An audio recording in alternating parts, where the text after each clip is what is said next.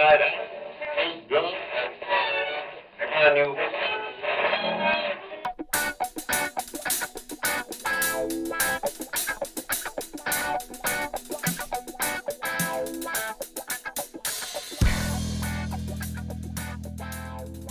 Well, good morning, good evening, good afternoon, whatever you're listening to us. You're listening to the Drunken UX podcast, and I am one of your hosts. I, of course, am the ever-exuberant Michael Feenan.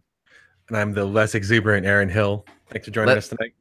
We got to come up with a better tagline for you, man. Less exuberant sounds just not as exciting. Well, give me a few drinks, and I'll become more exuberant.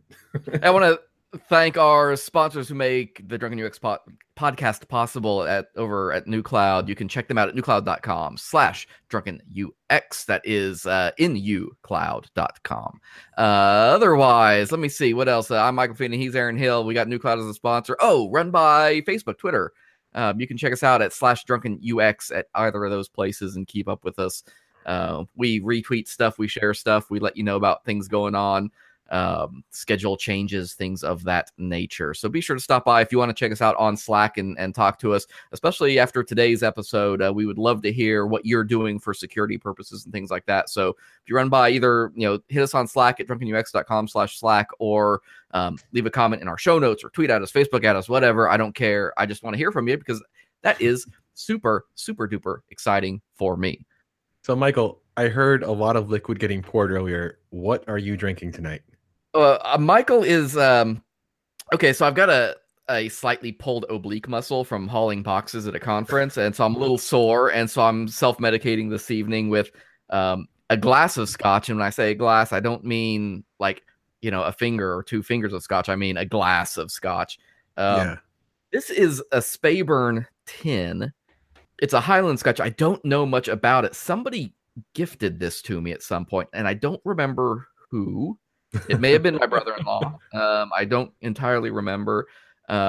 It's got very interesting reviews. There are a lot of folks who say it's a really good value. On the nose, it smells a little bit like sweaty socks, so I'm not entirely convinced that it's good yet, but I'm going to give it a fair shake, and by the end of this show, you'll probably know how good it is by how good I feel. I haven't even seen your glass yet. What are you drinking over there? I have another TNT, Tangerine Tonic, with a giant ice cube that I got these, I say a garage sale or something, and I got one of those silicone cube trays. The cubes are like 2 or 3 inches across. And it takes like a day and a half to freeze. No kidding, though, because I got I do the Reddit gift exchange every year for Christmas, and the guy who had me as his Secret Santa, that's what he gave me, was one of those. It's like the red silicone big. They're amazing, aren't they? Oh, I love it. In fact, that's what I'm using here. I've also got some of the spheres too. I have those too. The big spheres. So yeah, I never need for, and with this scotch, I've got a feeling the ice is going to come in handy. So what I found, I just have a giant plastic box in my freezer, and I just make the cubes. I guess like you would do with normal cubes, but you have to be like, because it takes so long to freeze, you have to do it more often. Yeah, you just don't drink enough. That's all that means. If you can save guys. So today is a special episode, of course. We have found that bringing people onto the show is a fun, exciting experience. And so we thought, hey, we want to talk a little bit about the basics of web security. Who do we know that knows anything about web security? And my great friend and Aaron's kind of friend, Chris Wigman, is on mic number 3 this evening. Chris, thank you very much for joining us this evening. And I see that you also have a bottle on your table. I do. Thanks for having me. And nothing as fancy as scotch or anything that requires an ice cube. But I got a nice Weihenstephaner Hefeweizen. So nice classic beer. Seemed appropriate. Isn't there something special about that particular brewery? Supposedly they bill themselves as the oldest brewery in the world since 1040. That's impressive. Coming up on I don't know how accurate that is, but they're coming up on their proclaimed 1000th anniversary in our lifetimes. I feel like there are some monks in one of those abbeys that would have something to say about that. Isn't there one of those that they make a bottling of beer like every year, and there's only a few hundred bottles or something, and people line up for miles to buy it? I remember looking at these guys once, and they have a story similar to that. And then yeah, some of the other, especially the Trappist monasteries of that, but the Trappists are Trappist. newer in general. I mean, the That's Trappists, the word. yeah, Trappists are successors like what 15th, 16th century. So Wow. I don't know how that all comes in there, but yeah, these guys say they're the oldest. Maybe that's the oldest commercial one, oldest distributing one. Who knows? So for our listeners, you might know Chris from a number of places. He's currently a senior web developer over at the University of Florida. Go Gators. Kind of close, right? How far is that from Miami? Miami, 5 hours. Okay, yeah, so it's a little ways in it. Because I almost was a hurricane when I went to college. I had to basically flip a coin between two schools, and I chose the wrong one, as it turns out. So, but he's also where you really might know him from if you are a WordPress user of any kind. Chris, I was about to say help develop, but you developed the Better WP security plugin, didn't you? Yep, I built that and then eventually sold it to iThemes, where it became iThemes Security. And you worked over there with them for a year or two, a couple years back, right? Yep, I was with them once I sold it and kind of directed the integration, if you will, of that for about a year and a couple of months before I went to something else. Cool. It's always really cool seeing that plugin come up like on different themes, like in other people's things. Yeah, it got definitely a lot bigger than I ever had imagined it would once I started it. That's for darn sure. I know somebody famous. So that's Chris. We're going to be talking with him here in just a moment about web security. We're going to kind of run through very basics. We're not going to get deep into firewall configurations and, hardcore SQL injections and penetration testing. We just want to talk about how, if you are a web developer, especially a young one getting started or something along those lines, what you should be thinking about and how you just get the very basics going so that you can make sure your stuff is secure. I want to talk first, though, because I got something I got to share. And it's one of the, and I say that, and you know what it makes me think about is like the old horror movies where it's like The Ring. You see the videotape, and you got to hand the videotape off in 7 days or you die. Yeah. Yes. That's how I feel at the moment. Yeah. Well, you shared it with me, and I got to agree. I think this is the right thing to do. The headline I came across earlier today, and this has nothing to do with web. I just want to talk about it because I feel creepy. The headline was David Lynch made a disturbing web sitcom called Rabbits. It's now used by psychologists to induce a sense of existential crisis in research subjects. And so I was like, I like David Lynch. I have nothing against the man. I enjoy a good, weird, creepy kind of film. And I sat down and watched about 10 minutes of this Rabbits episode / movie. It's kind of unknown what it really is. And all I can say is I don't think I've seen something that weird in about 10 years. Coming from you, that says an awful lot. It feels bizarre. Watching it feels like if you ever like sit in a room and just make eye contact with somebody and say nothing, and then there's this whole like parade of feelings that go through. Like at first it's like, oh, like giggle, like this is fun, weird, like, and then it gets awkward, and then it gets strange, and then it gets this weird place where it just feels too real. And that's kind of what it felt like watching this.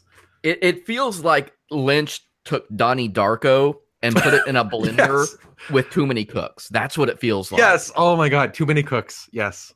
Yeah, definitely. The style, it was made about 15 years ago, and I think 2002 is when he recorded this. And he did it when he was doing that recording on like either Digital 8 or something like that. So it's got a very amateur kind of feel to it, I guess. He's got that kind of style to his filming. It's got 3 characters in it. They are anthropomorphized rabbits. People and giant rabbits. Looks like a Barbie playhouse almost that they're in. One of those rabbits is Naomi Watts. What? Really? Yeah. She's in like a lot of his films though. So the research they were doing, because I had to know, I had to understand what was going on. These researchers back around 2013 were taking people, and they had 2 groups.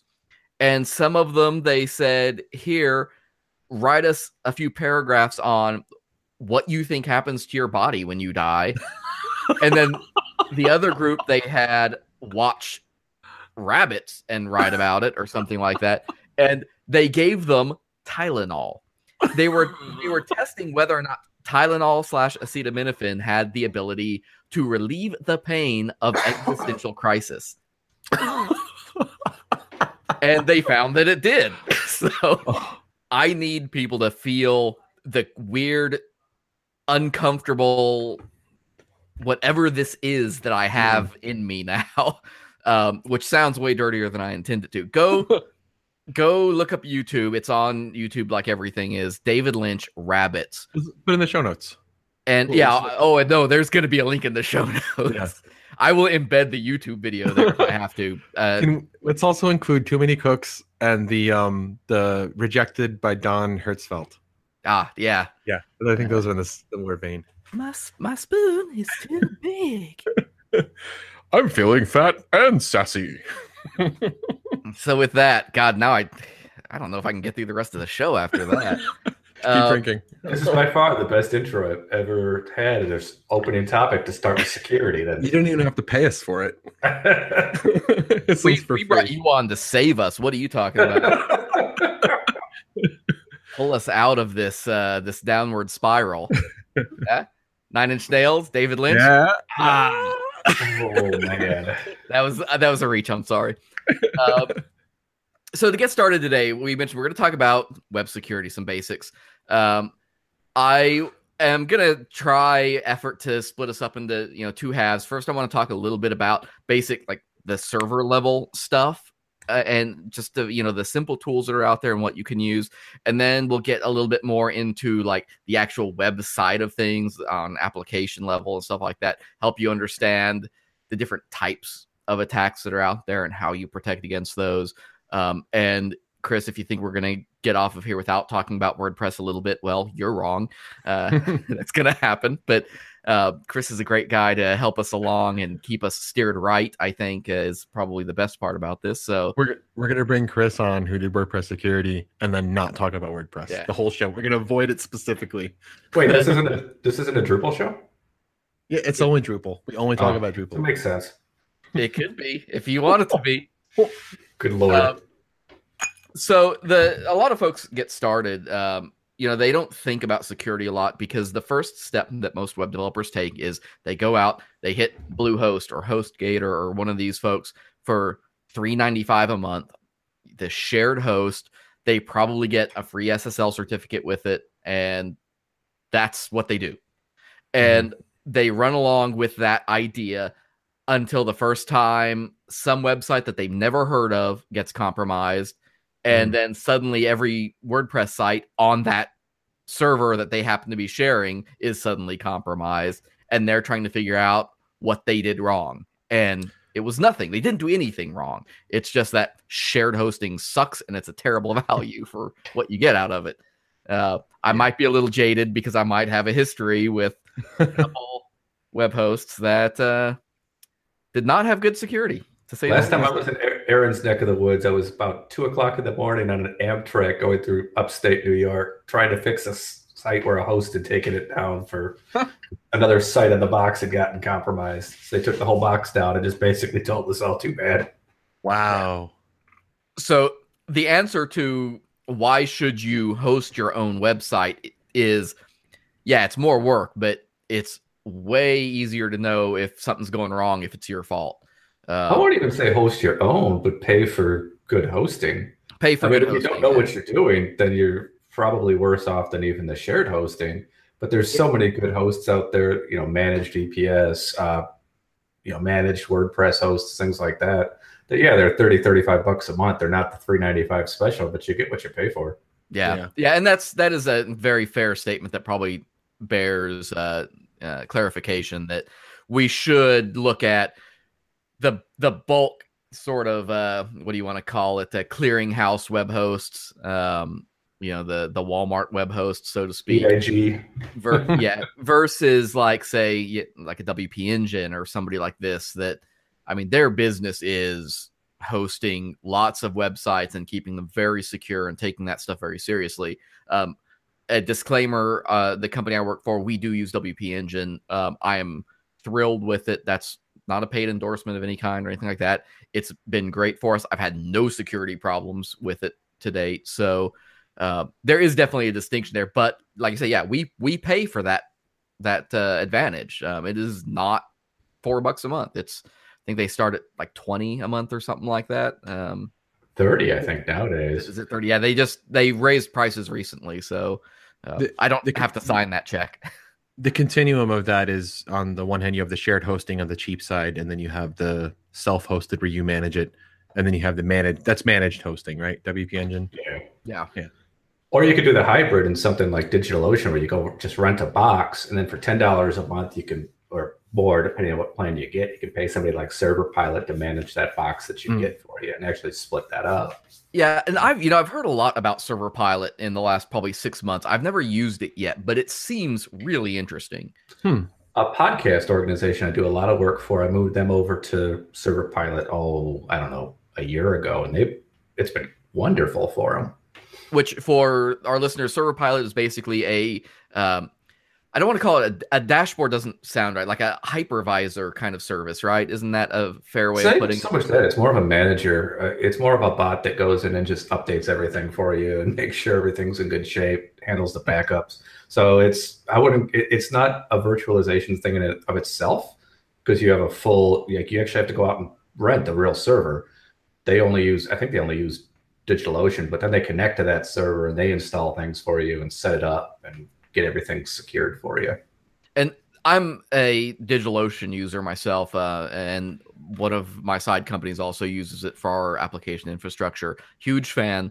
And that's where I get into stuff like, if you're paying $4 a month for, a cheap shared host, you have no excuse to not spend $5 a month with a basic DO droplet and take a couple days and just learn how to configure it right. Yep. That value is worth its weight in gold, because at the end of the day, going through that process in general is going to make you better. It's going to make you a better developer. It's going to help you understand how shit works. I was going to say, too, as a developer, you could spin up a $5. I use Linode for my boxes just because, they leapfrog. Linode's faster for a year, then DigitalOcean will upgrade hardware and it'll be faster. Currently, I'm on Linode because Disk.io has been faster. If I can spin up for $5, I can run 20 or 30 dev sites. So any client that I'm working on the side, forget this DNS map, Docker, Vagrant, whatever you want to use locally is great. But if you could set it up on a server and actually show that client, then you're not putting production stuff. I don't know. I shy away from telling anybody who doesn't know servers well to put something in production for a client or anything other than their own stuff. But for dev work, you can learn a whole lot. Sorry, Mike, I'm not trying to back that off, but I do worry about that because I've made that suggestion before and it's blown up in my face. There are no right answers. There are no wrong answers. I shouldn't say no. There are wrong answers with GDPR out there now. A lot of these, a lot of the configurable servers like DigitalOcean or Linode, the hosts usually have huge knowledge bases with all of you want to install WordPress, you want to install like Fail2Ban, you want to install like UFW, whatever. And they'll have like these really elaborate how-tos that explain exactly how to do it. And so even if you're not comfortable or understand how to do it yourself, if you're feeling adventurous, you can totally kind of go by the recipe. And they're usually pretty reproducible without problems. And that brings up a good thing too. If you're going to do it, a combination of Fail2Ban with UFW /IP. I mean, UFW is nothing but a way to make IP tables, which is the classic user Linux firewall. It's a way to make it easier. And Fail2Ban just uses both of them. It just looks at log files. So when somebody tries to get into your box and they get the password wrong a couple of times, it blocks it at the firewall level. So if you're going to play with those services, DigitalOcean, Linode, Vultr, whatever. And you might be thinking, like, oh, I just have a tiny little blog with maybe like 5 or 10 readers that most of them know me personally. Nobody will ever try to hack my site. And you would be wrong, because you can put up, I had a dev instance put up that was only used by me, and within a day, I had Chinese and Russian IPs hammering at it and trying to break into SSH. Well, and it's not about people shouldn't think of themselves as, well, I'm small, so why would I ever be a target? Right. It's not about you. It's about when your IP address just comes up in the Rolodex. Yeah. That's all it amounts to. There's robots that are just scanning random numbers on the internet.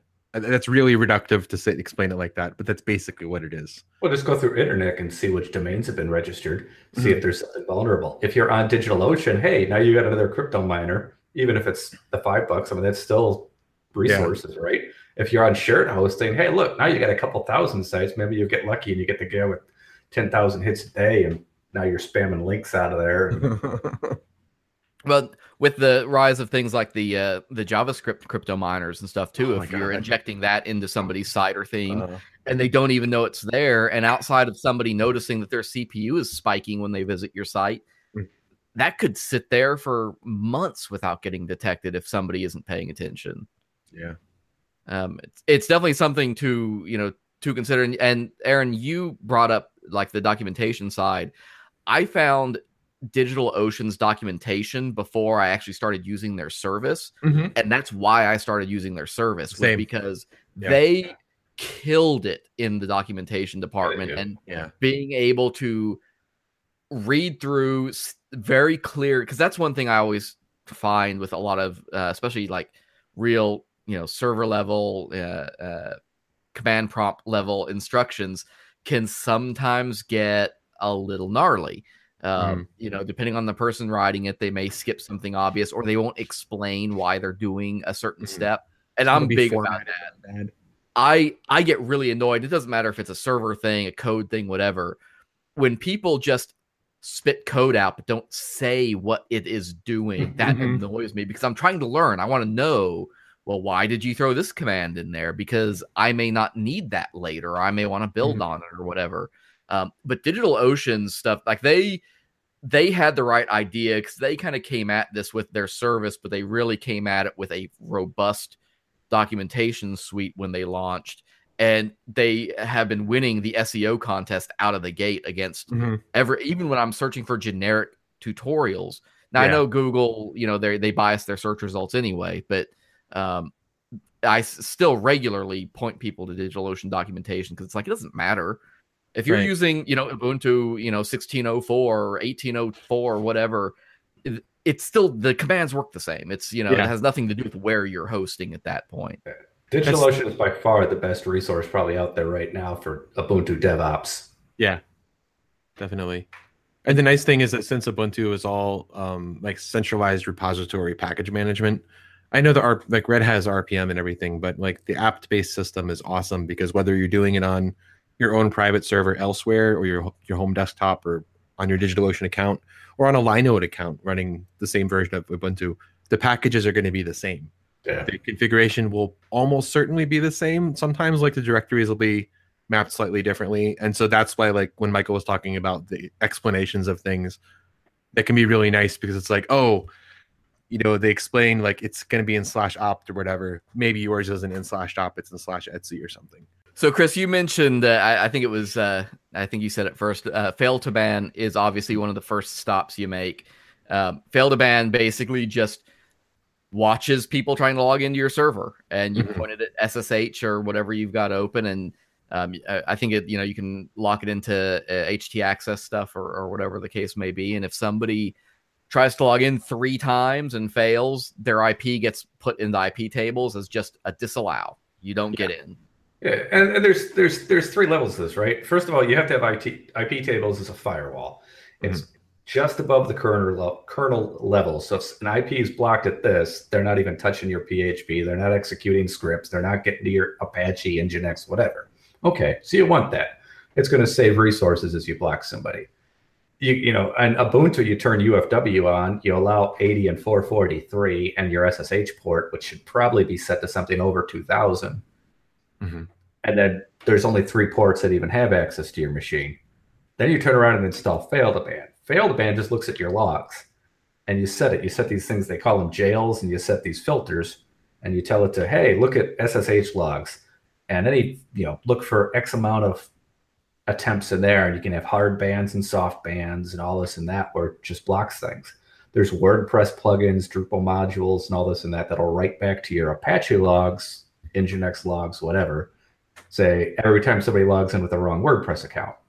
So then it blocks them at the firewall level, and they're not even messing with your machine. They're not wasting your resources, etc. I mean, it really can cut down a load quite a bit.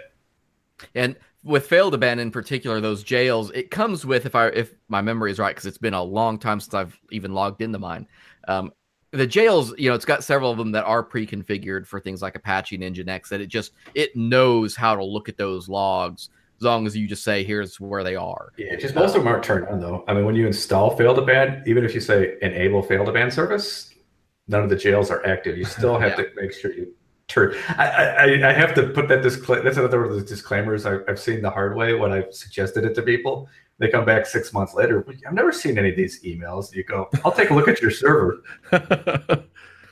Oh, sorry. I guess I forgot that step where you have to manually specify.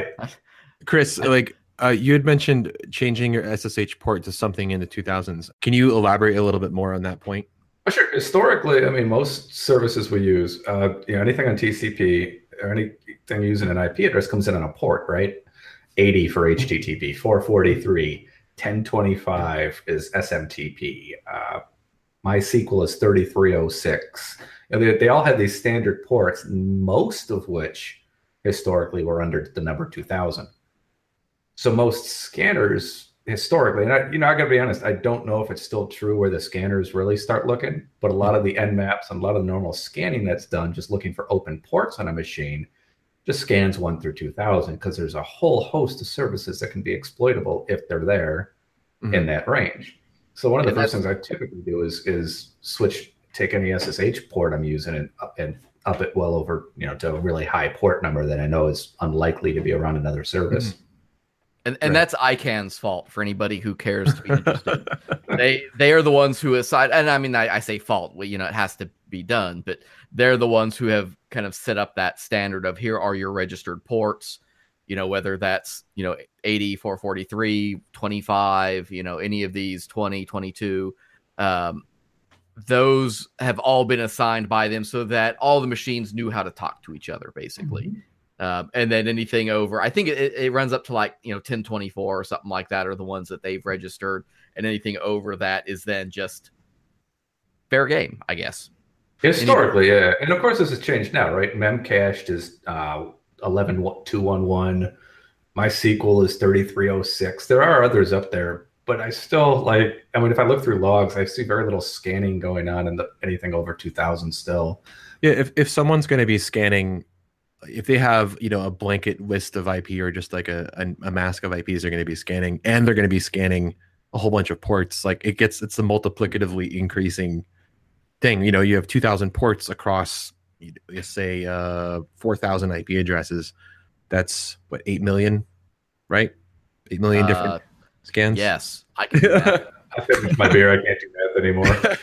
So that's 8 million different port scans that they have to do. And so they could just set their Nmap to scan above 2000. But if you are in a crowd of other possible IP addresses, they're probably not going to do that because they'll probably find someone else who does have something open lower than 2000. It's like that whole thing, I don't have to be faster than the tiger. I just have to be faster than you. There's a lot of truth to that. I'd be curious. I'd love to talk. I have to ask Tony Perez from Securi next time I see him if that's still the cutoff number, if that's still a significant thing, because the way attacks have evolved over the years. But that's always been. I think if you're high value target, they're going to do a full band scan. Exactly. They're going to be a lot more targeted and thorough. But if they're just doing a casting a broad net.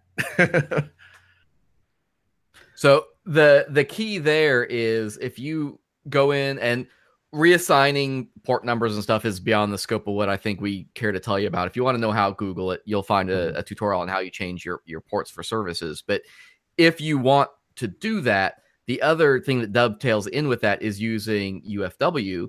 And you can straight up say, not only am I, going to have SSH on port, 7021, but if you aren't from my IP address, Mhm. you also just can't get to it. Now, the tricky thing about that is A, of course, you have to know your IP address, and B, hope your IP address never changes. Yeah, that's kind of a big caveat. And I think you can specify like a range of IP addresses. Yeah, you can Yeah. give ranges if you're familiar with how, especially like if your ISP, of course, is going to have a block, so you Yeah. could narrow it down to say, yeah, I'm not gonna allow only my IP, but I'm gonna trust that probably the other 256 on this Right.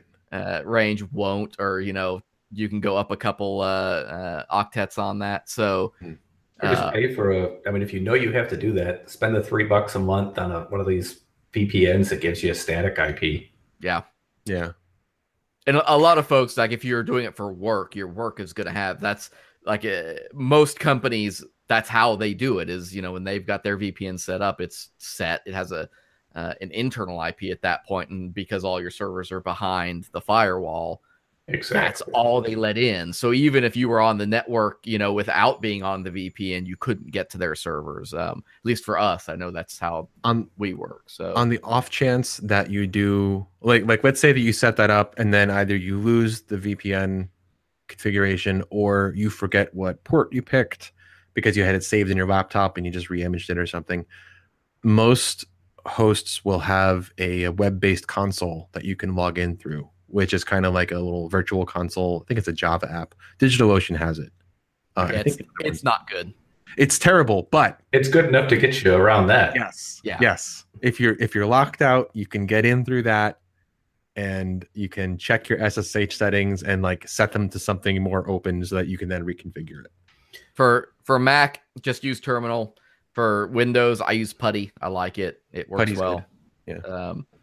So let's talk about SSH just a hair more though, because that's and if you don't know, SSH is how you talk to a headless server. You work with your desktop all day. If you're somebody who spends all day in Photoshop and all that, you're used to the whole GUI interface. When you work on a server, that's still pretty much all text because it's happening remotely, and that's just the most efficient way to get data back and forth, and do it with low latency. Secure. SSH is the secure connection that makes that possible.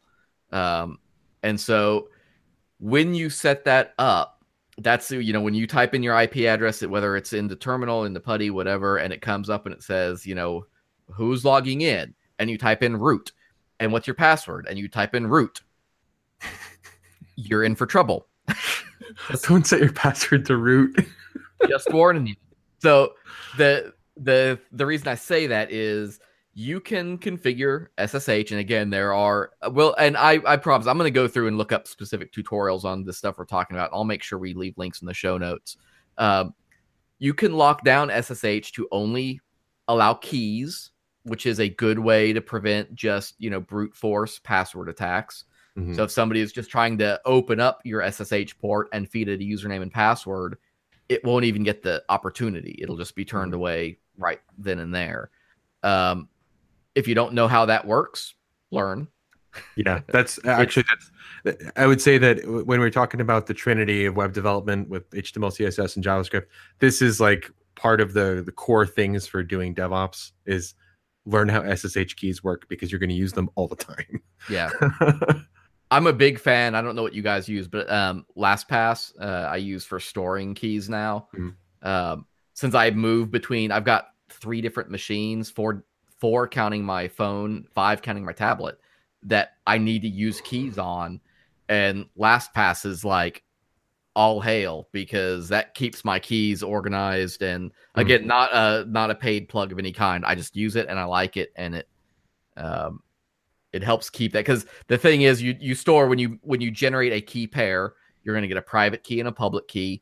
You put your public key everywhere that needs to know who you are, and then you send the private key when you log in, and it does a handshake that, without getting into how that happens, it's like mixing paint, so to speak, to figure out if the colors are what they are supposed to be without necessarily divulging what the starter colors were. It knows it's supposed to end up with green, basically. That's similar to the way SSL handshakes work. But you store those, but you need to keep that private key needs to stay with you on a thumb drive in LastPass somewhere encrypted wherever, because if you lose that private key, you lose your ability to log in, and you better hope that you have a means of getting back into it. It's YubiKey scary. for the win. I'm gonna ask this question because Chris, I value your opinion greatly, which is why you're here. So you're welcome. Scotch isn't too bad, mind you. I have had this conversation a few times with folks, and the answers I get are always interesting and never consistent. We talk about and we impress upon people the process of using different passwords for all their services. Don't use one password, because if you use one password and one service gets compromised, all of them get compromised.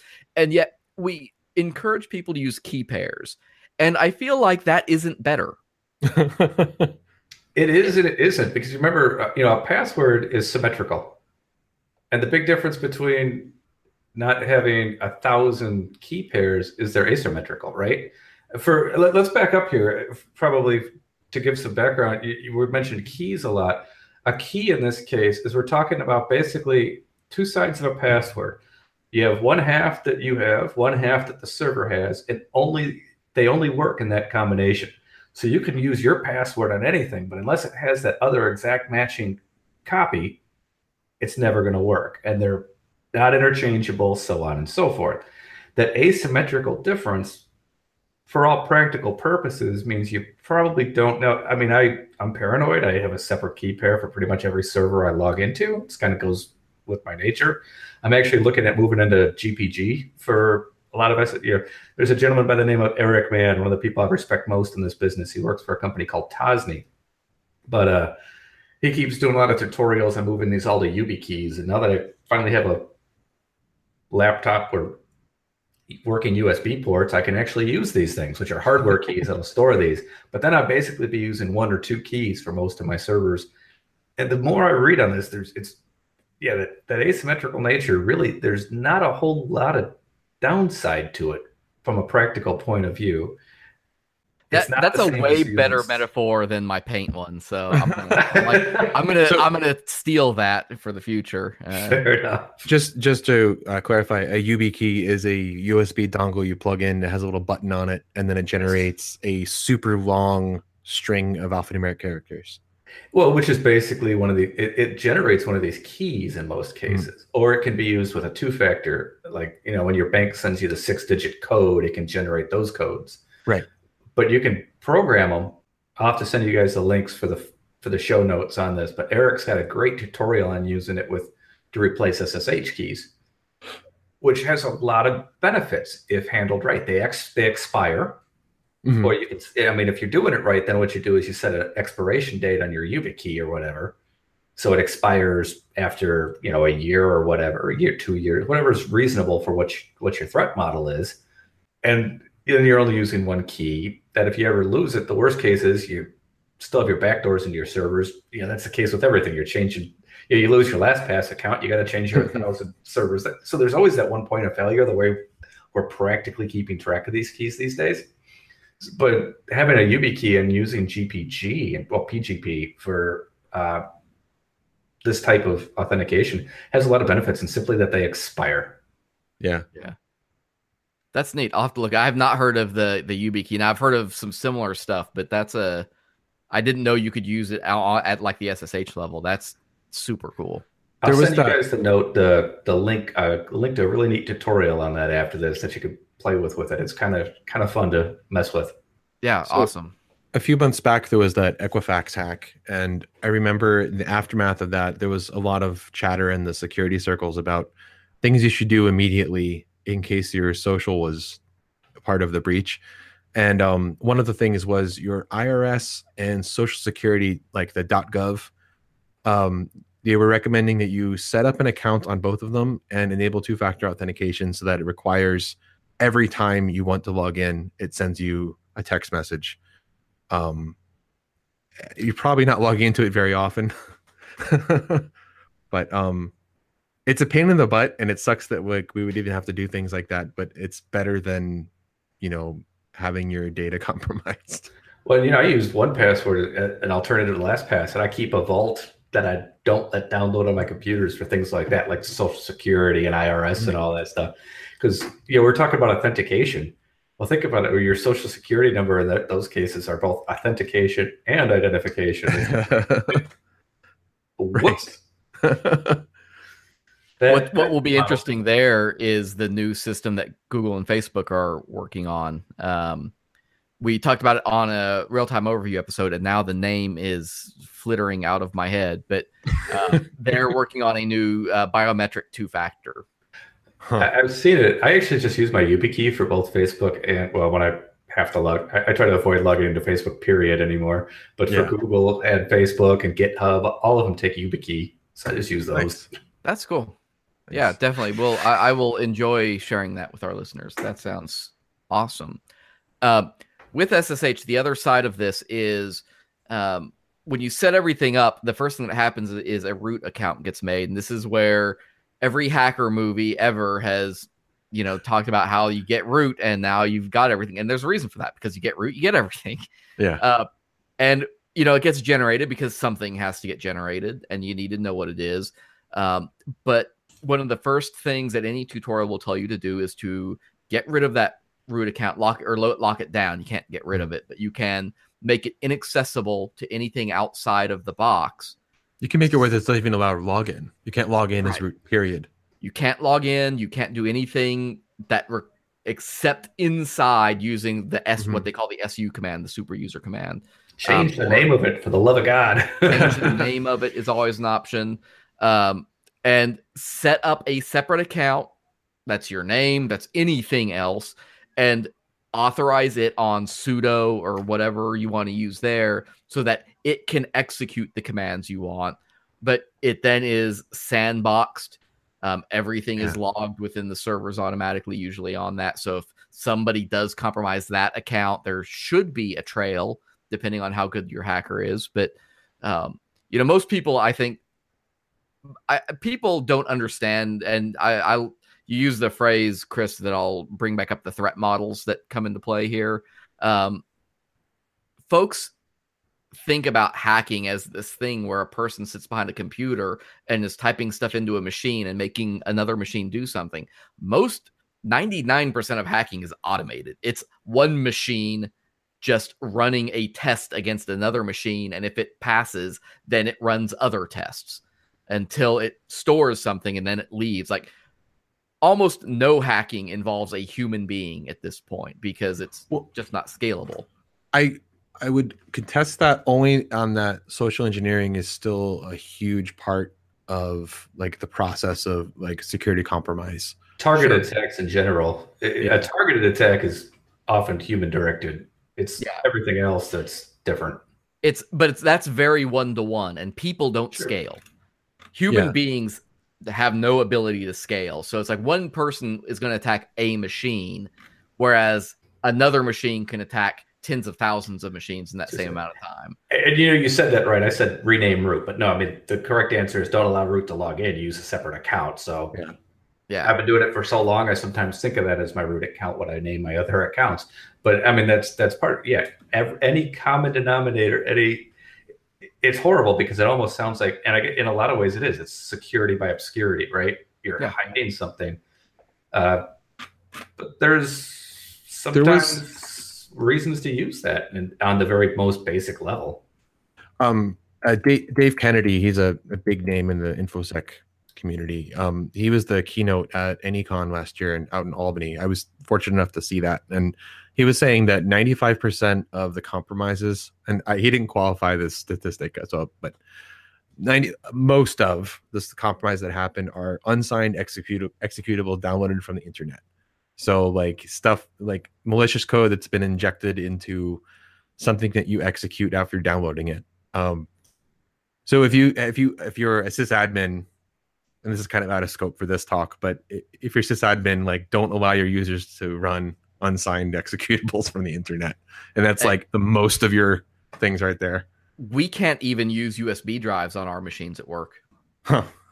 Now that's because like we have like federal level security stuff that we have to comply with as a company because of some of our clients. But like our machines are hard locked down. Which is funny because the ones I have at work, they have lockdown software, but then they don't allow security updates and various things on the Mac. So I wound up doing a lot of my work with my personal machine because A, I can access things, but B, it's actually more secure than the work machine they give me. My machine got reported back to our IT staff because I was running, I think it was XAMPP or something like that, just an Apache server, because I'm a web developer. I need a local dev environment sometimes, but because it was not an approved executable. Our VPN, when I have to do VPN, when everything's accessible for VPN, and of course I work remotely. I'm 3 hours from campus. And every time I look, Stack Overflow is always flagged as adult content. The list goes on and on and on. So that's a little bit about SSH anyway. There's a whole lot more to it. There's other things. There's a lot that goes into that, but that is because that is the front door of your server for most things. It's important to learn it and understand it a little bit. And like I say, we'll include some extra resources there. The last thing I want to touch on before I need to go refill my glass and get some more ice, because I need some water mixed in with this. It may not be the greatest scotch, but it does the job. Let me tell you. SSL. Now, even though SSL is, it kind of, actually, it's the perfect transition element because it's server related, but it's also, web app related and things like that. One of the draws to shared hosting oftentimes is that they offer like a free SSL certificate. Because they've just wildcarded it to their root machine or whatever. Mm-hmm. And that's great because it used to be getting a signed SSL certificate. Expensive. Yeah. It was it was hard to do. It was not a user-friendly process. You need to go like VeriSign or something, right? VeriSign, Komodo, any of these folks. Yeah. You go in, you have to put in server information, your information. You get these files. You're like, I don't know where do I put these files? How do I link them to stuff? You definitely put them in the wrong order and everything blows up. Right. And SSL, for anybody who, again, I know we have some listeners who are getting into this stuff. The SSL is the thing that makes the HTTPS green on Chrome. When you see the word secure up there, SSL is the thing that helps cloak the information that you are sending to the website, so that when you send a handshake to that site, it knows who you are, you know who it is, it knows that you're both the same people, and it locks everything down within that tunnel. So in theory, right, your stuff is relatively cloaked. Now that doesn't mean your ISP can't tell what you're, getting at or what type of data you're getting. Maybe not the contents of the data, but they can tell the types. And because packet shaping and stuff comes into play there. But it helps ensure that, because when you make a form submission, let's say a basic contact form, something super simple, and you click that send button, if there's anything in that transmission circuit, whether that's malicious or it's just a router with really aggressive logging, your stuff gets logged in plain text. If you have SSL, it's just a payload at that point. Yeah. And all they can see is that data got sent, but the data itself is obscured that way. So it's not just about like a hacker. It's just about somebody seeing something that you don't want them to see. You don't want your bank account balance being seen by a third-party router somewhere out in the middle of your connection. So specifically these days, it's you're sitting in Starbucks. You don't want to. 3 or 4 years ago, there was a Firefox extension called FireSheep, and this is what really started the big SSL certificate when Facebook's, Twitter, and everybody started enforcing it. It was a Firefox extension I could install. They'll give me a sidebar, and if I was on an open Wi-Fi, an unencrypted Wi-Fi, I didn't have to put a password in. It would pop up with everybody around me. Somebody went to Facebook, it would pop up with Facebook. I click on it, now I'm them on Facebook. SSL is the one that blocks all that from happening. It wraps everything between my user and me and my server. So if you're accessing a website over regular HTTP, not SSL, you can get you can go on Amazon. You can get an external network adapter with Wi-Fi. I have one. It's an alpha. I forget the exact model number. But you can put it in promiscuous mode, which means you can just sniff all the traffic that's flying around you through the air, like in the Willy Wonka movie. And you can just You can just listen to that, and you can see stuff come through in plain text. If it's going over SSL, then it's encrypted, and you can't just view it. But if it's not, you can grab the images right out of the air. You can grab usernames, passwords, whatever else, right out of the air. You guys both probably played with Wireshark at some point, right? Yep. Yeah. I was just going to say a pineapple too is Yeah. in some ways a classic for the script kiddies, if you will. So SSL is important. And now there's also been a lot of, talk in the last, 2 years about how now Google is, factoring SSL into PageRank and, the notification in Chrome, in Firefox, noting whether or not a site is secure. And now how they are aggressively noting unsecure sites. It used to be like if your site was not using SSL, it just didn't do anything. It just showed, it showed secure, but it didn't do anything if it was unsecure. Now they're flagging it as not secure. So SSL has a lot of benefits, even if you're just low level, if you're using user data, and I'm going to invoke the phrase and then take a drink, but if you've got anything GDPR related at all, if you take an email, a name, you have a reason to have at least a little bit of cloak wrapped around that pipeline. Even before that, I mean, just your user's privacy. If you have a one-page web app, I mean, most coffee shop, if I wanted to know who's applying to what job, sit in a local coffee shop in a small town, and it'd be easy to pull all that data right out. If you're protecting your user's privacy. If your users are submitting anything at all other than requesting content from your site, like you should probably be doing SSL with at least Let's Encrypt. Mm-hmm. And so boom, magic words, because that is what has changed the game for SSL. And I know there are a lot of people who have a lot of bad things to say about Let's Encrypt, and they have valid complaints about the way people are able to scam it, since it's all automated, whatever. Mm-hmm. But for all of its failings, it also is granting a huge advantage to people running legitimate sites and needing to have that secure layer. Let's Encrypt's magic is two things. One, it's a free certificate, but that's the easy part. CertBot is really the magic of Let's Encrypt. Yeah. The certificate itself is trivial. Yeah. A certificate's a certificate. 4096-bit encryption is 4096-bit encryption, regardless if it's Komodo or who. It doesn't matter. It doesn't matter if it's a green star, shows your name certificate. The encryption's the same.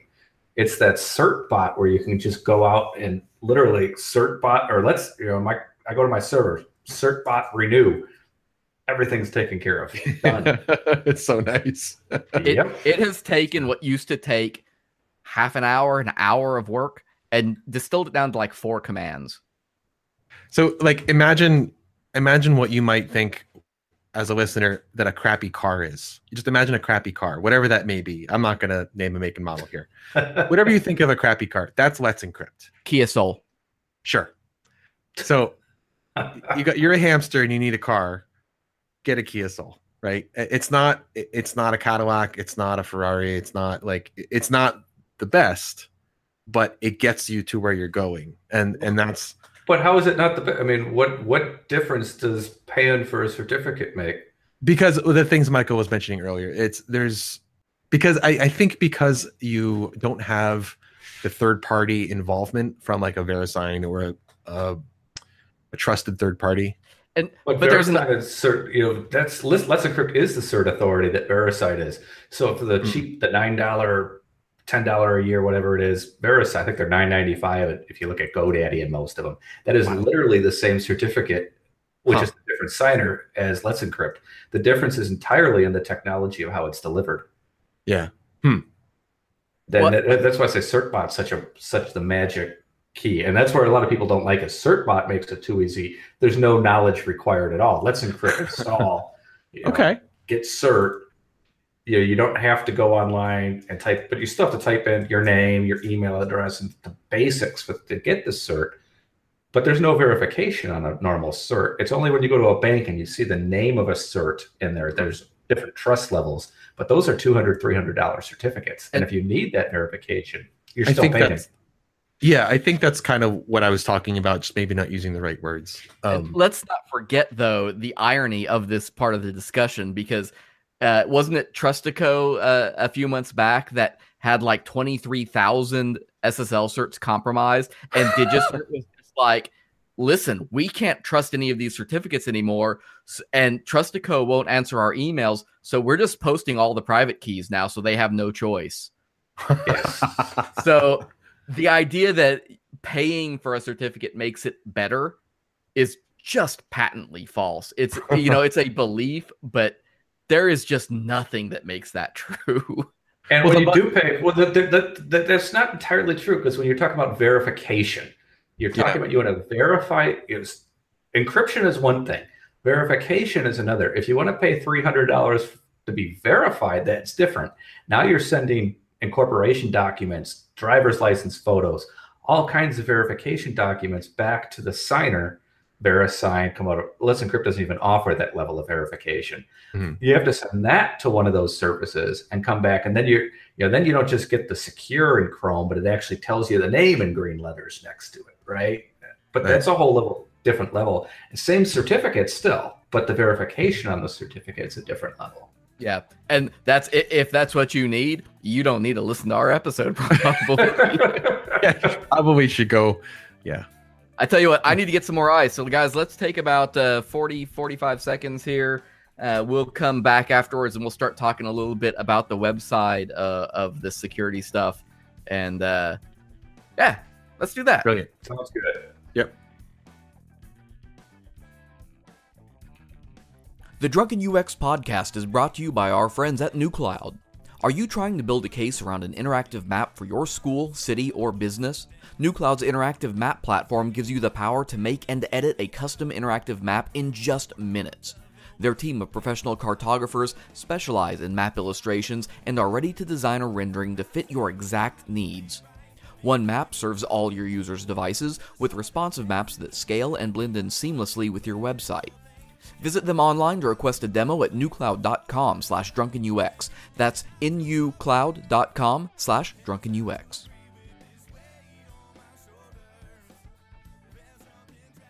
So I guess my end result here, or my decision, is that, okay, Speyburn 10, not a great scotch. Not terrible. I've had worse. I've had much worse. It's not entirely bad. It's not a bad scotch. It's the Kia Soul of scotch. It is the Kia Soul of scotch. And it does get the job done. So let's see how many more mistakes I can make before the night's up. Yeah, so continuing the discussion. So we talked a little bit about servers and just kind of what you should be thinking about. And let's be honest, we basically gave you a lot of stuff to go Google later, hopefully. And we'll have links to a lot of those in the show notes as well. So maybe we can save you that much. But a lot of it is going to require you to go out, read some stuff, look at some commands, and understand how these things work. That's cool. We're going to do more of that now, but we're going to talk more about the web application layer. So once you get into Apache and you are making a website, what has to happen there above the server, so to speak, in the atmosphere of the server to keep your stuff secure? And this is where, again, take a drink. If you do anything that involves something that may be impacted by GDPR, there's a huge amount of emphasis on that part of security, because and all the stuff we talked about in the first half of the show, all of that is about preventing a breach to begin with. Because if you are compromised under GDPR, if that applies to you, you've got 72 hours to disclose that breach. Ideally, we want to prevent that event from ever happening. The server is one layer, but then the application is another layer. So that's what we're going to look at. And the most basic intrinsic type of attack is sort of this injection. And, we can argue too over whether injection or cross-site scripting is sort of more basic, but I put injection as the first bullet point in my notes. So that's both injection. Really, cross-site scripting is a type of injection, right? I mean, in all practical purposes. I won't argue that. What Michael's talking with injection, it would be like URL injection. if you've ever looked at a URL, it'll have like a question mark sometimes, and then it'll have like a word and then an equal sign and then some other words or numbers. It's doing stuff where you're messing with the stuff after the question mark, and there's different techniques that you can do. Well, it's not even. It might be that. It might be a form. Putting the right kind of commands in forms. Let's back up a little bit. I mean, if we're going to talk about application security, we probably should give a shout out to OWASP and the OWASP Top 10. Mm-hmm. The OWASP is the Open Web Application Security Project, and every 3 years, it was 4 for the last one, they come up with the 10 most prominent vulnerabilities in web application security. Things like injection, XSS, CSRF, security misconfiguration. You guys will have the link. I think it's already in the show note doc that you gave me before this. I threw the link for that in there. But so as we're talking about, there's a couple that Mike's already mentioned, but they're really all coming out of this OWASP Top 10 is the biggest things to worry about. Mm-hmm. And the real watch there is trying to keep somebody from running code that isn't supposed to be running, which at its heart is really an injection. The whole point of an injection is not running code that you didn't intend to. Historically, when we talk injection, that means not running it within the server. There's the old XKCD drop tables cartoon, right? I feel like somebody I saw recently had something like that as a username. Oh yeah, that's my Twitter username is drop table users, or no, it's -- drop table users. Yeah, Aaron's Twitter tag or Twitter name is a attempted injection attack. So apparently, Twitter's watched out for that. Yeah, and I do think that with that note was this idea of trying to push data into something that shouldn't be there. So whether that's a form, a URL, some kind of input, because websites, whether it's a search form, a login form, a data submission form, a help ticket form, a contact form, they take in information.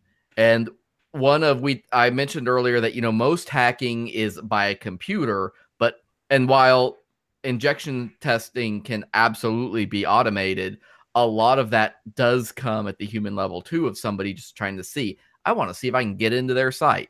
And they feed into these kinds of commands and there's a site, and now I don't remember the name off the top of my head, that lists and it's a top 10 kind of list like what OWASP does, but it lists them as like database commands that people will try to put into form fields because they are trying to see if whatever that form sends to, if it'll hit that string and do something weird.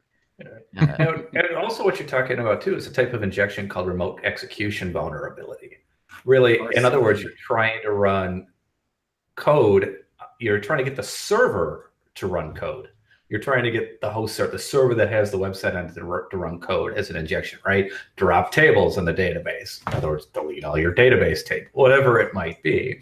But then it's one of those distinctions. I've been corrected. Tony Perez from Securi. Every time I give this talk, I've given about half a dozen times basically a quick breakdown for WordPress developers on the OWASP Top 10. And every time he sees it, he goes, XSS is an injection, or this is an injection. I'm like, I know, but I'm trying to differentiate between it for a crowd that doesn't, So shout out to Tony there that I'm finally taking his advice tonight. But no, in all seriousness, though, I mean, that is what we're trying to prevent. We're trying to, by injection, we're simply running code that we didn't want run. So I have it's embarrassing, but it happened long enough that I can laugh about it. One of the first web applications I ever made was a rudimentary content management system. This is like shortly before WordPress came out, or like right around when WordPress 1.0 was out, maybe. So it was a really long time ago. And there was a basic, login system. It was using MySQL on the back end, PHP on the front end. Anyways, one of my friends worked in a different IT department within the same organization. And he, after I left, he's like, hey, did you know you had an SQL injection vulnerability on your app? And I was like, what do you mean? And apparently, if you put in the username field, if you did or 1 = 1 semicolon, and then that was it, then it would log you in as the first user, which happened to be the admin user. That is an old school trick too. That was embarrassing, but in my defense, it was my first web app, and Yeah. And Yeah. So I can send you my old code that's just as bad. I Yeah, get that. I'm sure I'm using code somewhere that probably has some kind of thing just like that. And this is where, like, to prevent those kinds of injection things, whatever language is your language of choice. If you are a database programmer, you learn, the what is it, MySQL real escape string. If you're a PHP developer, it's, I think, filter var. JavaScript just has an escape function.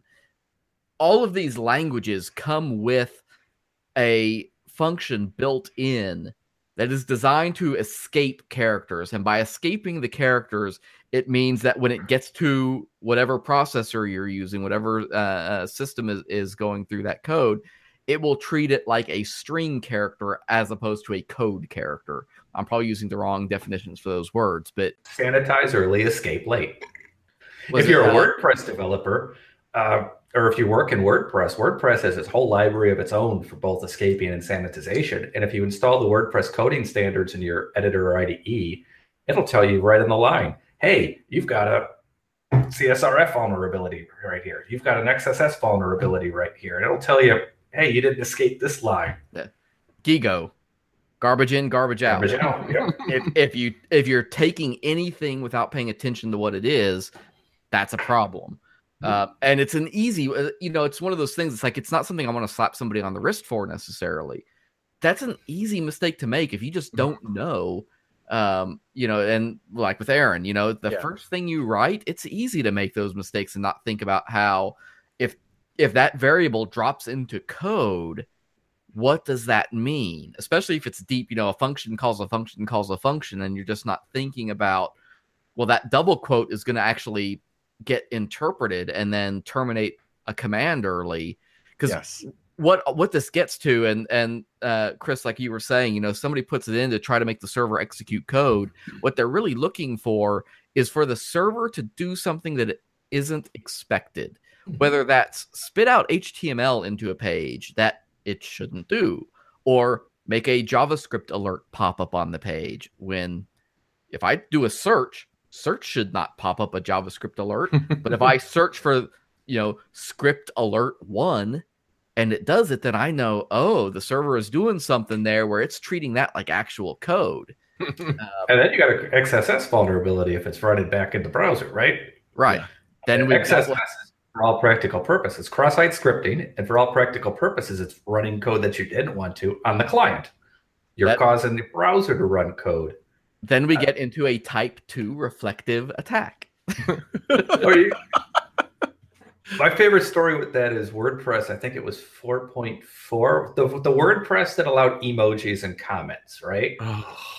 Do either you know why they allow emojis and WordPress comments? I do not.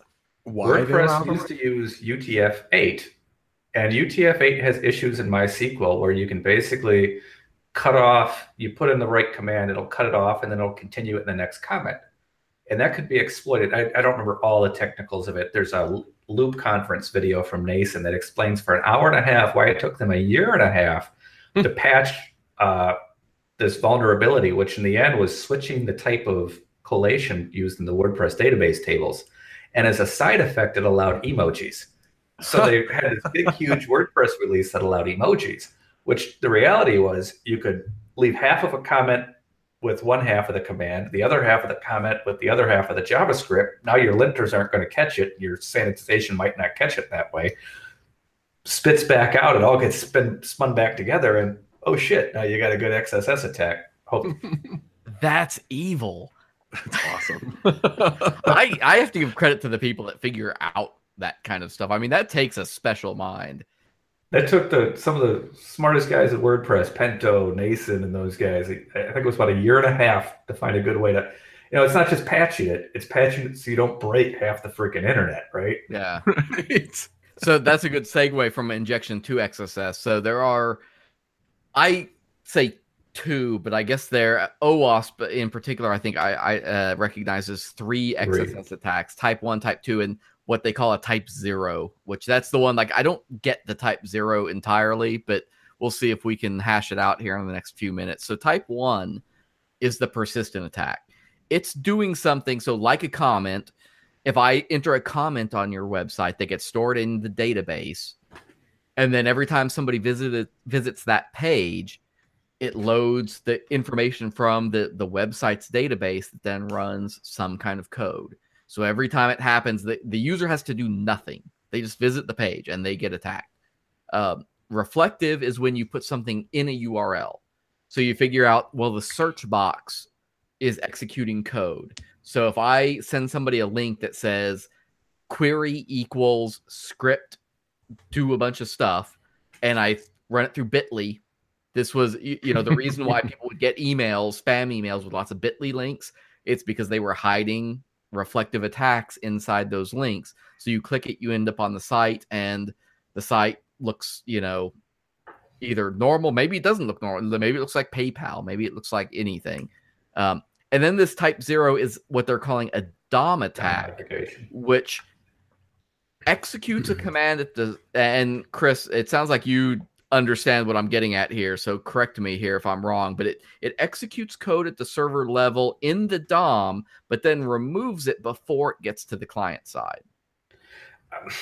What? I don't think it always has to remove it. A DOM attack is you're modifying the DOM, so the attack's going to be spit out. So in other words, it's, reflected is typically targeting an error page, right? Or a search page or something that's stateless. Yeah. There's no state. You're not carrying it forward from page to page. A DOM attack is typically targeting a standard page, but it's modifying something within there to display it. The challenge to me with this is understanding the difference between a DOM attack and a persistent attack. And I'll be honest, it's been a few years since I was targeting that stuff. I don't worry about it in those terms. I worry about the difference between reflected and persistent, because obviously if you have persistent, you need to look in your database and clean that shit out. Pardon my French. Yeah. But well, I had, and literally yesterday. Chris, why would you curse on our show? Damn it. Now I have to mark the episode explicit. Thanks a lot. Man, now nobody's going to listen. No, I had one of my Twitter followers, Brendan, who I won't call out your last name just in case, but Brendan sent me a tweet and said, dude, I was looking up one of your Tag Manager articles and this came up, and sent me a screenshot, and there was a big old butt right in it was one of those ad deals, but like the very first article just had a big old butt and a thong, and it was a WPVCD malware. And I went back and looked because it wasn't, I knew like my blog, and so here you go to the internet. My blog is running an older theme that hasn't been updated in ages. And I thought, well, maybe it's time to change. But I got looking, I'm like, no, it's not my theme. It turned out I had set up a site, just a little compartmentalized site a couple years ago for a conference that I was giving a presentation at. And so I made up a sandbox site and forgot about it. But that site had an exploit in the theme, and because it was running on the same server. So remember what we were saying about shared hosting earlier. You compromise one theme because they're all at their own directory, but they're all on the same level, running at the same permission level. They were able to then execute code that injected information into my site's theme so that anybody who visited it got fed this other information. So that was a persistent attack at that point. So when they were loading JavaScript at my level because it was stored in my files. And that's the way typically with WordPress and a lot of the modern content management systems, they're doing it. We say persistent as if it's stored in the database. It's very rare that I've cleaned a site where it's something stored in post content or something in the database. It's stored throughout. I've gone in sites where there are thousands of files, each with the same. Yeah, I don't distinguish between stored in a database and stored in a file at that point. Yeah, I only do it for the sake of easier to clean if it's on the file system. Yeah.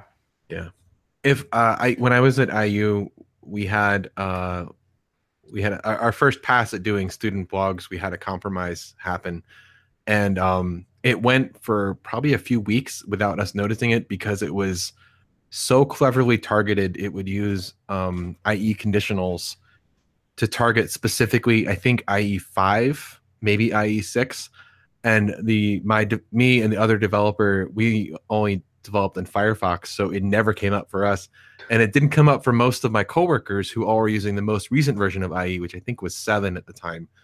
But we got a couple emails from someone who was using a very old version of IE, and it came up for them, and it was, I forget what it showed, but it was a bunch of spam links or something. Yeah. So I would be remiss, though, in talking about all of this without talking about WordPress for a minute. So we've got Chris here. He is the grandfather of WordPress security. Let me fluff his ego a little bit. I'm not sure if it's fluffing my ego is calling me old. I don't know. That could also be true. Maybe I have something against you. You don't know. I got 3 more weeks of the fifth decade, so give me a break here. Well, isn't WordPress celebrating its 15th anniversary this week? Yeah, right? In fact, I got the shirt going and everything. Oh yeah, you do. Oh, I want that shirt. I need to find one of them. You can buy it off their website. I don't want to buy it. I want somebody to give it to me. I'm cheap. I run a podcast out of my wallet. I can't buy shirts. So and the reason I think this is a super valuable topic is because what you built addresses a lot of those real sort of high level application level things that you should think about doing. Things like changing the default admin password.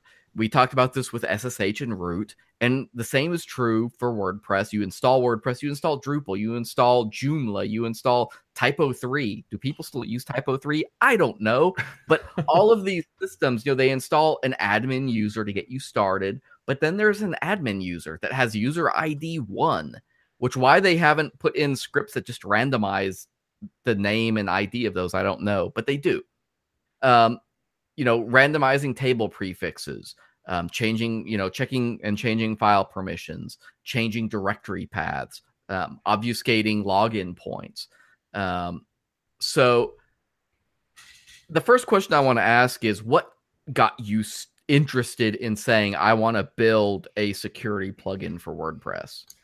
Well, at the time I was working for a university. I was working for Southern Illinois University in aviation, and WordPress was a good, most of our sites were Drupal. Our main site was Drupal, and WordPress was great for, a multi-site. It was actually WordPress MU at that point. Excuse me. Before multi-site was in core, and it was great to allow student groups, faculty, and that to have their own sites. But I had 20 security plugins going. I'm like, well, this is crazy, because one would update and another one would break, that kind of jazz. So I started putting together one of my own, and that's what got that started. But like you say, it was all about best practices, force password changes, a lot of things that are completely obsolete now, like changing the database prefix, hiding the login area. There's a joke. Jeff Chandler from WP Tavern still refers to me as the asshole because of that one. I don't know anything about that joke. The running joke is I'm an asshole, and when we tried to release, because that feature was so stupidly complicated, when we did our first release with iThemes, we had 300 or 400 beta testers. Nobody noticed it was thoroughly broken. I estimated when I started going back through logs and tickets, it probably crashed about 10,000 sites, completely. Oh my God! Oh God! It was bad. It took us a good week to really get that feature patched. But people loved the feature. I kept wanting to pull it out, and people were like, "No, because it doesn't do a damn thing." But it was there. You're such an asshole, Chris. When I was at WordCamp Miami, and first time I met Chandler in real life, I'm talking to a bunch of guys. He walks up and he goes, "So you're that asshole who crashed all those websites?" Who the hell are you? What can I do? With great fame comes great responsibility.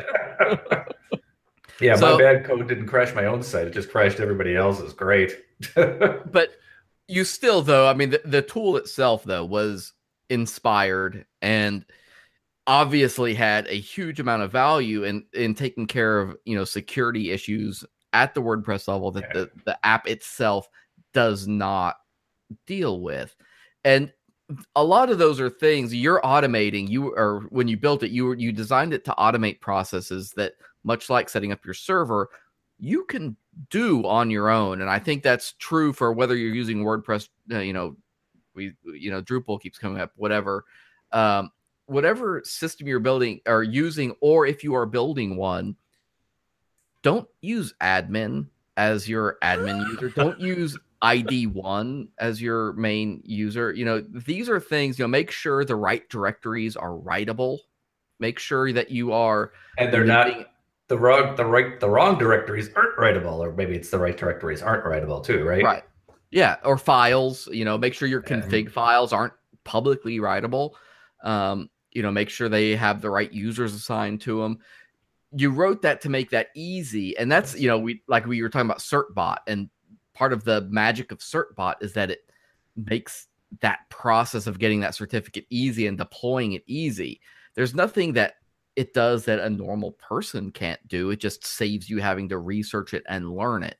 But learning that stuff, there is a huge amount of value in sitting down and understanding, okay, I'm installing this plugin to do all this workload, but I could also save myself a whole lot of execute time and things if I just change this stuff myself. Yeah. And I want to stress to folks that they should look at that as a stepping stone, not a solution. Because there's still ways to get around it. Yeah, that's just it. Exactly. It was, the idea of the plugin was originally enforcing best practices. There was a couple features in there. We worked for a university that had Night Flight, it was an aviation program. So the student workers at night tended to put parties on the various websites in WordPress. So there was a feature in Better WP Security, still in iTheme Security, for away mode, where you can set the hours where nobody's allowed to log in and update anything. So which for an office can come in really handy for that type of attack. Huh. But I call it an attack. It was our own students, but legitimately isn't an attack. Somebody's using the site the way they shouldn't. I was just gonna say that. Yeah, you're using it some way you're not supposed to. Yeah. What was the phrase you used? Threat model. Exactly. Our threat model was our own students in some cases. And I don't mean like they were bad people. Let me phrase this. Disclaimer: they were all good people. They had a neat way to tell all the rest of the students that were out that night where the party was, so they did. But that gets frowned upon by those above them and those in charge. And so stop it. And I'm sure other platforms have tools that are just as good and equivalent in terms of doing those same functions. I'm not as familiar with those, so I can't speak to them, whether, Drupal, if I haven't said that word enough now, I don't know what the tool is there because I avoid Drupal like the plague. I've been burned by it on too many version updates. So, but I don't want to end the episode before we talk a little bit about Red Team. I think that's something that we need to hit on in terms of, what you can learn and how to get more skills in this area. So the episode so far, we've been doing Blue Team, which is defense. It's like DevOps and server admin and everything. It's preventative. It's learning how to defend your targets against attackers. But Red Team is the opposite. That's the attacking side. When did we switch from Blue Team, Red Team, or from White Hat, Black Hat to Red Team, Blue Team? I don't know, but I have a book that is called the RTFM, Red Team Field Manual. And it's like a skinny little, maybe 100-page book. And it's got all these different easy bake commands and other things, a quick reference for like Windows, Linux, Mac, etc. But it's RTFM. You read the manual. The last cert course I did on pen testing, I never heard the term Red Team used in it. That was a year and a half ago. So I hear it a lot in the InfoSec groups. I do a monthly meetup and they use it a lot. But yeah, I see a lot in social. I just don't see it too much in and things like that. I don't know when we started using it. It would be the equivalent of Black Hat, though. What is our term that we want to tag this with? Is it InfoSec? Is it OPSEC? Is it WebSec? What's the proper term for the general web security area? InfoSec or WebSec, I think either one, because there's an awful lot of DevOps covered in there, right? Which is traditional InfoSec. Yeah. WebSec, when we start getting to the application level. Well, actually, I said a minute ago that Black Hat was similar to Red Team. I don't think that's actually correct. White Hat is both Red and Blue Team. Black Hat would be Red Team, but with perhaps malicious intent. Red, Or- black, white are intent. Red, blue are direction. Which side you're on. Yeah.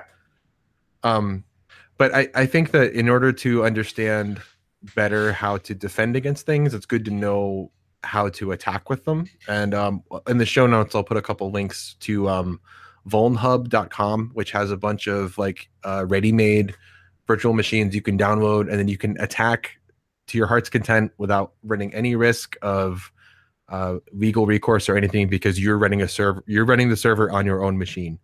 So you can batter the heck out of it.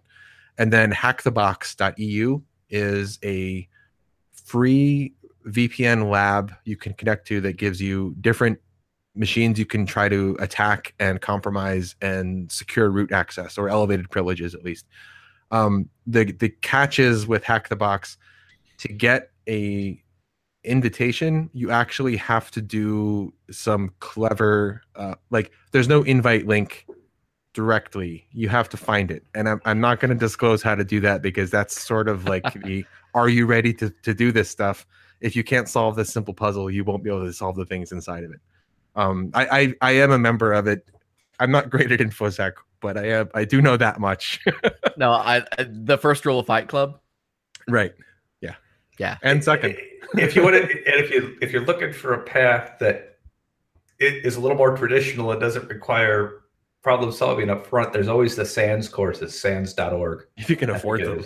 If you can afford them. Or, I mean, your employer. if you're a web I was going to say, if you're a web developer and you get any kind of personal development, there's some neat courses in there for pen testing and other things. There's two things that I think are relevant, Aaron, to what you're talking about, which is one, yes, you're totally right. It's hard to learn defense if you don't know offense. And two, I would absolutely go out, find yourself a friend and say, hey, see if you can get into my box, try to break it. But I want to make sure to throw a very important caveat here. Depending on who your host is, make sure you either submit a support ticket, check what their penetration testing I would rules say and just restrictions are. play it safe and don't have your friend attack your box if it's not hosted on your personal computer that you can physically touch on a local network. Like, and WP Engine has this policy that, because my RCSO had asked about this, because they were wanting to bring in a third party, like a security audit service, and they wanted to ask about that. And like WP Engine, they have you submit a ticket and they will move your site into a specially housed area where it can be tested. So a lot of these hosts, whether it's DigitalOcean, WP Engine, a managed host, whatever, it's worth looking, because a lot of them do say it's okay to do it. You just have to let them know. When I was That's interesting. Okay. When I was at Cornell, we hosted our primary domains on AWS, and we had to do occasional scanning. I think we used Rapid7, just like the standard battery, and you have to let AWS know in advance, we're going to be doing pen testing during this period of time for this reason on these specific domains. Just so you know, so that they know, so they don't automatically flag the site or shut it down or anything if it's getting targeted. Yeah. Well, and you don't want to blacklist the people who are legitimately trying to alert you to a problem, because they will, if they are doing their job right, they should look like a bad guy. Yeah. But obviously they aren't. So that's something I think it's incredibly important. And you're also right that at the end of the day, if you're not sure, host it locally, and to Chris's earlier point, get a Docker setup that can replicate your exact, the exact setup, the exact configuration options that should be there, so that when they hit it, they're hitting something that is equivalent in all the meaningful ways. So that, apples to apples, basically, is what you're after. And the other thing is a more general security topic. The idea of social engineering, of hacking the person instead of the technology. The really great book on that is Art of Deception by Kevin Mitnick. Oh It's old, but most of the stuff that he uses in it, like pretexting and other tricks, they're things he actually did back in the 80s and 90s, and they are still usable today. I said it earlier. People don't scale. They also don't change. Right. We change much more slowly than computers do. The way you trick a person is totally different. Well, you even think back to like the old hacker stuff when they're calling them up, and I always think of the best part of hackers, the part that lasted the longest, is when he calls it up and he says, "Yeah, my computer's out," and AWOL. Yeah, On the BLT drive. the BLT, exactly. It still But works. that's still, Yeah. it really does. I mean, if you're going to target anything, that's the I'm way not to do going to it. tell you why I know it still works. The thing that I really got from that book, though, is that it's the process of social engineering, at least from that book anyways, is like a gradual escalation, like of small increments. You have, and you kind of leverage, like, I know this much about your organization. That means you can give me this tiny bit more, right? And then you get from that, and then you know the little bit more, and you go to a different person. It's like, oh, well, I know these 3 people that you work with, and I'm in this office that you know is right down the hall from you. So clearly you can call me back and give me this number that I need. Which should scare folks if you think about how much you use Facebook, LinkedIn, things like that. Chris, man, I want to thank you for jumping on tonight with us. I know we've probably run. I haven't watched the clock now, and I'm sure we've ran really long, but I have enjoyed this absolutely thoroughly.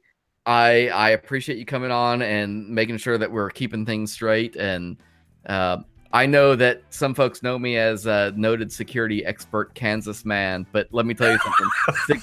Security in Kansas is not necessarily as stringent as elsewhere in the world. So believe it or not, that's not that much of a compliment for If me. only our world was like global online or something.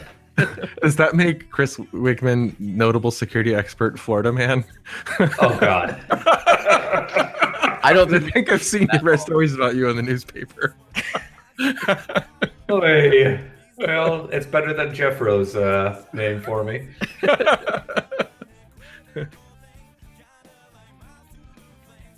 The Drunken UX podcast is brought to you by our friends at NewCloud.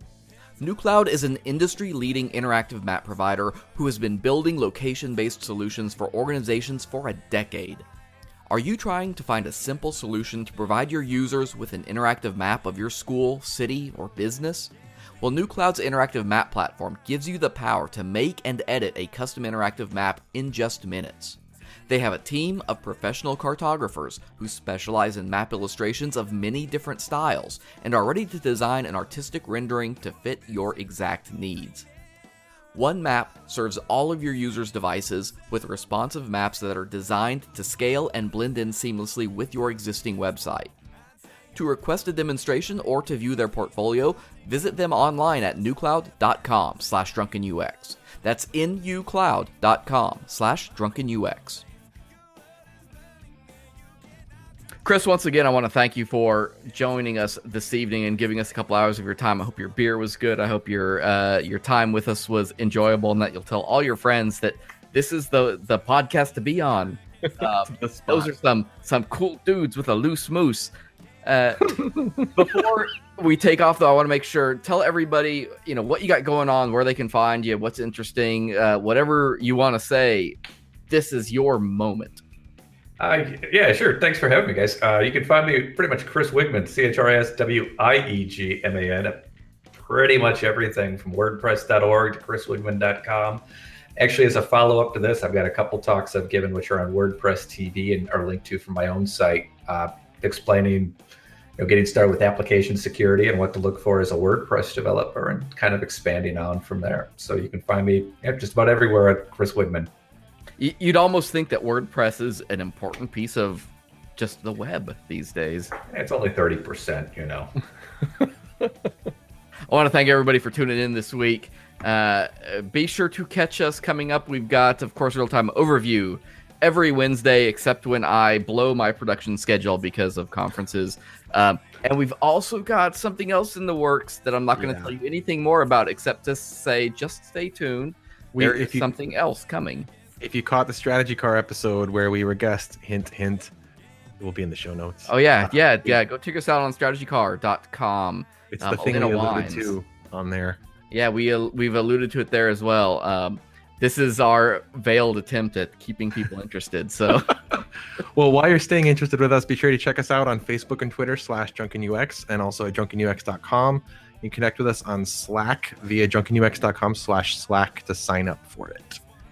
Slack is a whole lot like IRC except prettier.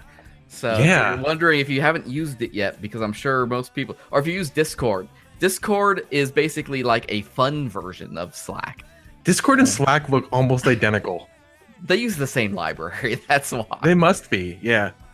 At any rate, I guess I can only leave you guys with one other piece of information, and that is to keep your personas close, but what your users closer.